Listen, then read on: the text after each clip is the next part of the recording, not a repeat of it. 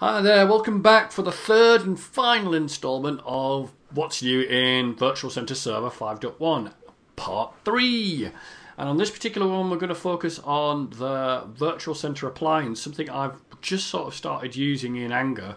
I made the switch about a week or two ago over to using the Virtual Center Appliance and left behind Windows and left behind my Windows SQL Server altogether. With me again, I've got Justin King.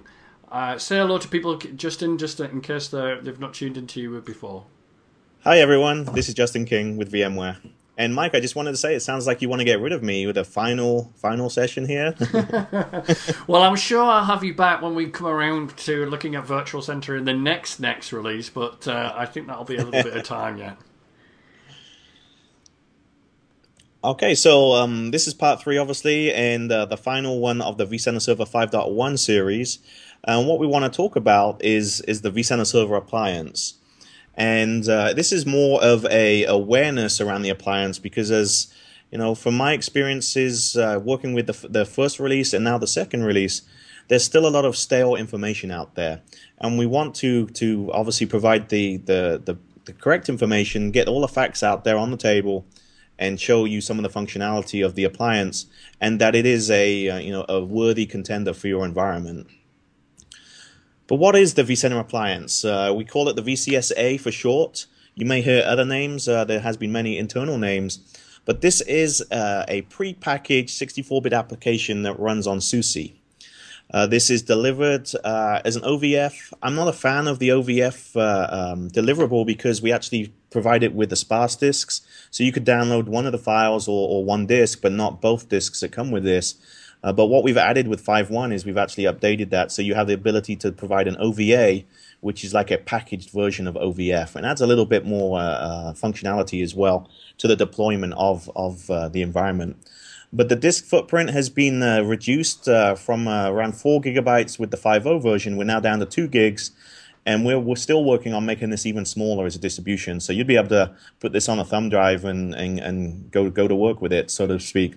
But obviously, as you deploy it, we're going to have a minimum and a maximum size space. The max size space here, 80 gigs, still stands, and it will actually roll the log so that it will not go over 80 gigs in size at that point in time.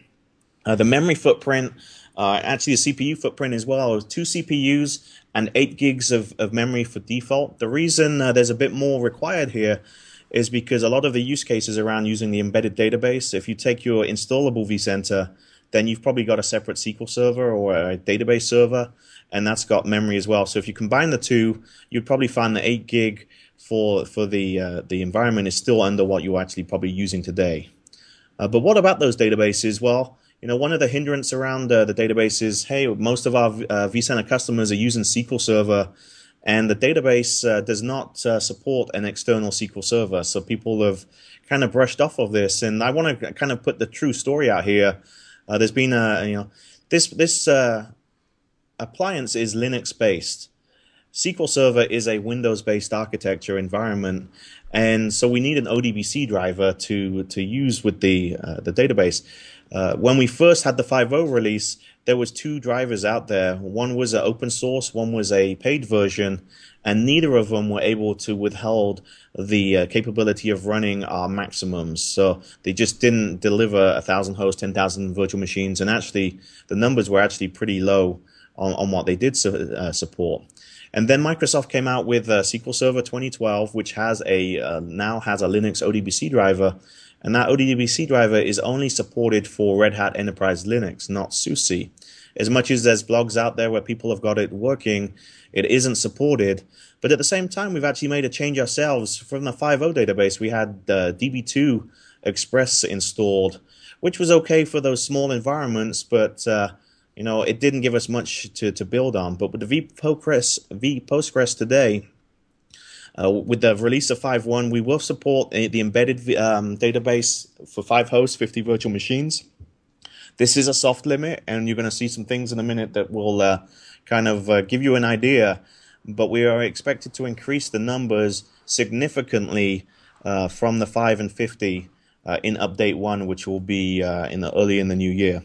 And so once I've deployed this so the databases are supported, It's all managed through a web-based configuration. But this is an appliance. This is one thing that you want to go in and, you set it up, you deploy it, you log in, you set it up, you tell it what, your configuration, your network, etc. And then you walk away. Everything else is done in the client. You don't have to do anything else with this web appliance. But what vCenter is containing many components. What really, is entailed? What comes with the appliance? Well, let's take a look here. So we actually have a full environment installed, and that's kind of one of the other drivers around the 8 gigs of memory footprint. Is we obviously have the vCenter server itself, but we also, with the 5.1 release, we have new components like single sign-on server. We have the inventory service. We have the vSphere web client, and we have other tools like auto deploy. We have the net dump, and we have ESXi logging, also functionality of the appliance. All this is pre-installed, ready to go. You basically just enable it or just leave it disabled through that management pane to be able to use these components. And so at this point, authentication is still through Active Directory and Open LDAP, but you're using that single sign-on, so you're not having to configure it directly with your Active Directory. The single sign-on will take care of all that for you. And the biggest thing that we've kind of hit upon recently is, well, isn't the appliance less superior to the installable one? When we're going to have the same functionality? We have had the same functionality the release in 5.0. The APIs are exactly the same between the installable and the appliance. However, some of the components, the solutions that sit around vCenter Server, the classic example was View Composer. View Composer required an installable agent to be on the vCenter server. You couldn't have it on a separate server. It had to be on the vCenter. And obviously, with the appliance being a non-Windows-based environment, you couldn't obviously run solutions like that. But I've used SRM, I've used VCD. Our internal teams are using them. They test the appliance with all of these solutions now. And so we do have feature parity between the appliance and the Windows, with a couple of excepts. I say we have the parity, but there are a couple of excepts here which are kind of minor in comparison to the support of various solutions. The biggest one that we get hit up on is obviously not having SQL Server support, but we also get hit up on, well, the appliance doesn't support linked mode. Linked mode does require Atom, which is the Active Directory Application Manager that provides the available to link. That obviously is a Microsoft-only platform. We can't port it to SUSE, but we find most of the linked mode requirements are really that single pane of glass. I want to be able to see multiple vCenters and be able to see their inventories, etc.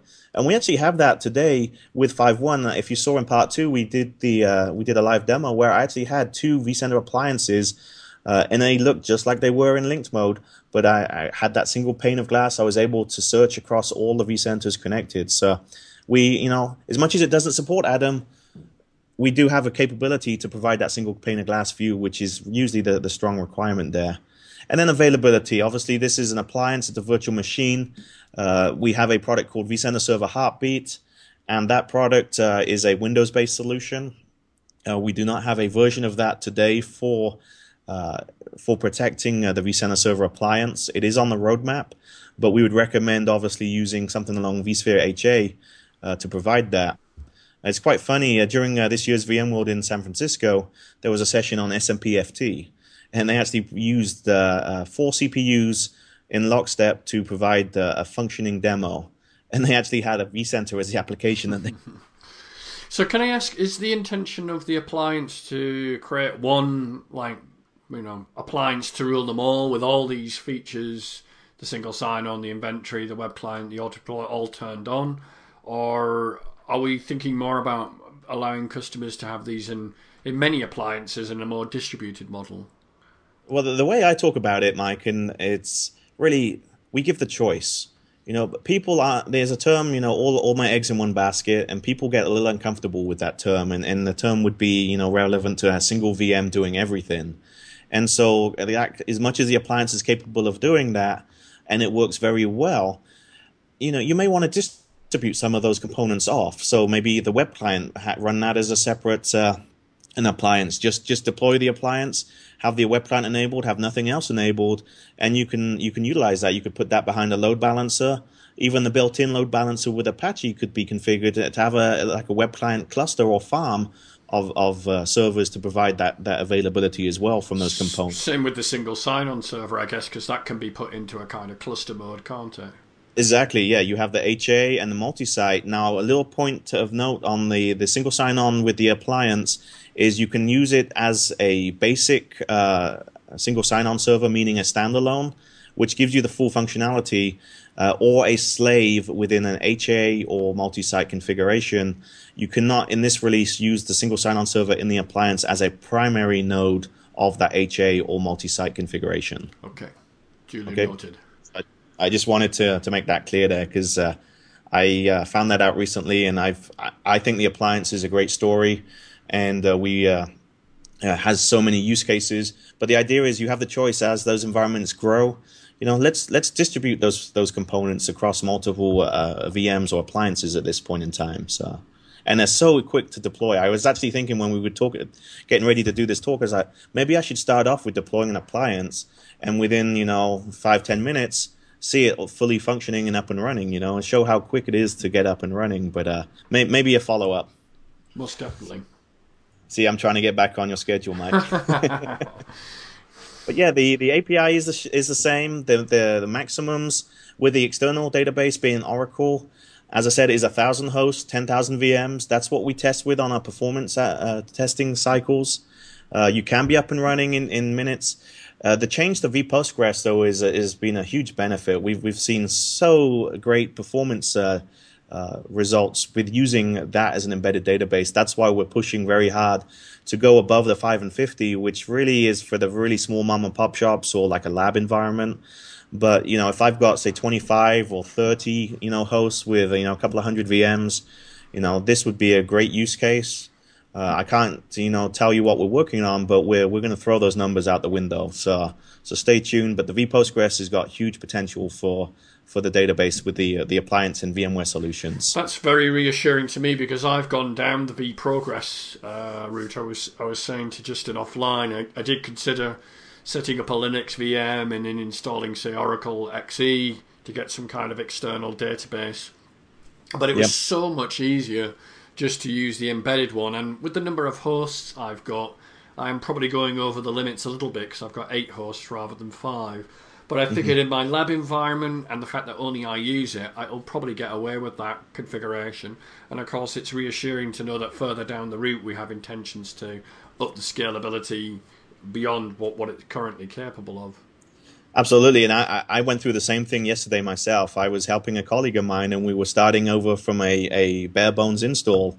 And I was like, well, we've got to create the vCenter database, and we've got to run all these scripts and permissions and things like that. And we wanted to represent a customer environment so that everything was separate rather than just run a simple install where everything is deployed with the Express and pre-configured. And we were like, this is quite cumbersome. There's a lot to get involved just to get vCenter up and running. And we kind of lost track of that because internally we're all using the appliance these days. And it's just so quick and simple to get where you want to be with a functioning application. And we kind of, we're going to snapshot that environment for future use so we don't have to, so. Yeah. But obviously the only exception right now is Vue with vCenter5.1 on the appliance as well as the installable version of Windows. We're just going through some late testing with the environment just through QA just to get that finalized before we provide support around that. And obviously any solution, third-party solution that does require an agent or plugin to be installed directly as a vCenter item, obviously it has to be Linux-based to work. You won't be able to take that Windows executable and run it, etc. But as we've mentioned, single VM, distributed VM, fully supported, slice and dice as you feel necessary in your environment. We could turn this into an infomercial. Well, certainly once I knew that the feature parity was there, that became... Because I've made so many changes in my environment around storage and networking, clusters, everything's changed about my lab environment, gearing up for my vCloud Director labs. There really was nothing left in my old virtual center environment that I wanted to keep anymore, except the install of the hosts and a couple of VMs. So I took it as an opportunity to put a line in the sand and say from this point onwards I'm using the appliance. And it was not unlike the line in the sand when Virtual Center became 64-bit. That's when I went 64-bit out throughout the entirety of my lab environment, and I got rid of all my 32-bit components. It was a similar kind of line in the sand. Once I knew I could do those changes and have the same support with the appliance, it was like, what do I want this Windows version hanging around any longer than it needs to be? But I guess in a lab environment, it's easy to quickly move. I didn't really have a very big Virtual Center environment to manage at the end of the day. Absolutely, and you bring up a very good point there. One thing that we kind of skipped over is, obviously the appliance, there's no migration. I've got to start over. And that is true from a support statement that there is no migration from installable vCenter to the appliance. Even if you had Oracle as external database in the installable vCenter, you couldn't just plug it into the appliance because the schemas are different between the two. And so, we have been hit a little bit on the migration, but one of our engineers has written a great fling called the inventory snapshot, and I've been talking about this product for probably 18 months now. And it's got some rave reviews. Obviously, it is a fling, but it allows you to basically extract all of your environment from one vCenter and put it into another vanilla environment and rebuild everything. It will bring across your data centers, your hosts, your VMs, etc., everything from one to the other. The only gotcha is it doesn't bring across the stats. So if you are dependent on historical stats within in the database, obviously, you may want to work with support on extracting those and importing those into the newly created database, so to speak, as you import it into the new environment. So there is a tool that can work there, and we are looking to probably productize that tool as well in the future. I didn't even know that this fling even existed until you mentioned it offline a couple of minutes ago. It's certainly something I'm going to have a look at. Yeah, it's a really great tool. I've had some great people have thanked me as I'm so glad you mentioned that because it's been a lifesaver. I didn't want to start over, and this tool allows you to continue like that without starting over. So I wanted to kind of put some emphasis behind the appliance. Obviously, we've spoken about what it's capable of doing. It is feature parity, with the functionality. But I wanted to highlight just recently. Obviously, we had VMworld. And we have the Hands-On Labs. Hands-On Labs is a huge technology arena where we're using bleeding-edge technology, all the latest releases, and we're dishing out all of our products in these user labs where customers can familiarize themselves and go through some scenarios with, whether it's a cloud-based scenario or just a vSphere-based scenario, etc., and use this. And we deploy thousands and thousands of VApps during the 3 full days that this hands-on lab runs. But this year I wanted to just show a couple of stats here. Obviously, this was based over three continents or three major cities, Las Vegas, Miami, and Amsterdam, housing out the infrastructures to support this. So it was truly a cloud-delivered solution. But what was the change this year was they used the vCenter appliance for delivering the hands-on labs. And so all of the ESXi environments were managed through vCenter appliances. The cloud VCD components were tied into the appliance from a provider's perspective. And, you can see the numbers here on the screen. Obviously, is around 20 vCenters with around 20 hosts, all running with the embedded database. They had the CPU and memory bumped up a little bit. But the performance guys were watching this, and they say, we may have been too conservative with our thought process here. I'm talking about that vPostgres again. And it's like, they were ticking along at not even 20% under load, these vCenter appliances. Wow. So that's, as much as we only increased it to 16 gigs of RAM and 4 CPUs, they barely broke a sweat while they were providing this mega environment that is industry known. Mm. So obviously, some of the positive impressions are to decide to run VCSAs to compute all of those environments, but the appliance form factor seriously is a big win. People are open to it. We do have some work still to do to turn it into what I would call a true appliance, and we are working on that to lock it down so an appliance is kind of a black box type of environment. Mm. But we had no vCenter failures under the duress of the Hands-On Labs live in San Francisco. And one of the quotes was one of the engineers that was working with the Hands-On Lab was, the vCenter appliance basically saved us by not having any of those outages. I don't want to put too much emphasis on the positive impressions. I do want to, there's still some work to be done. Obviously, I mentioned about the locking it down. We would prefer, although some customers are still hesitant on that, they want to have the ability to go in and provide the functionality to install agents or tools. Well, we want to kind of provide that functionality through the APIs itself. But there are, a couple of the things that kind of came out from this is obviously we need to do a bit more of the management options, for time sync, time zone. Today you can set one in the management page, but not the other. And so you would have to log into the console and do that manually, which if you're someone like me that has very little Linux experience, then that could be quite cumbersome. That's a Google search right there, So, and then we did a little bit of changes with the disk partition sizes, etc. And all of this is being reviewed and going in to the future versions of the appliance. But the appliance was a big win for us at the Hands-On Labs. It really held up. It stood its ground. And that's one of the reasons why I think everyone should be looking at it and starting to use it in their environment. It's definitely a direction that the company feels is the right one for us. I mean, that's part of the reason I wanted to move over to it as quickly as possible, because I'm a firm believer in adopting things that are very new, but also it's a way of learning. So by the time people start asking me questions about the VC virtual server appliance, I will have already been using it for 6 months. And that's something I did when I was an instructor. I'd always adopt something new just so I could get the exposure, and therefore any little things that were a bit different or snaggy, I would I've had that experience and this is what you do. So, if you're like working in a lab environment like I do, it's always nice to have the kind of latest and greatest up in front. But anyway, exactly. I think we're done. End of part 3. It was awesome. Enjoyed it, Mike. It's like The Empire Strikes Back. We'll need the prequel. Then. Yeah. So thanks very much, Justin, for being on. Please, everybody who's watching, keep track of the blogs and follow Justin on the Virtual Center guy. And I'm sure, although it sounded like I was wanting to get rid of you, it wasn't the case, because I'm really dependent on you guys stepping forward and helping me produce these videos. But I certainly would like you back, maybe for a shorter update. When we get to update 1 or something like it, if there's some juicy things you need to draw our attention to, I'm sure to have you back. Absolutely, and I'll do my best to stay in those time restraints as well. Thanks a lot for your time today. Thanks, Mike. Thank you, everyone.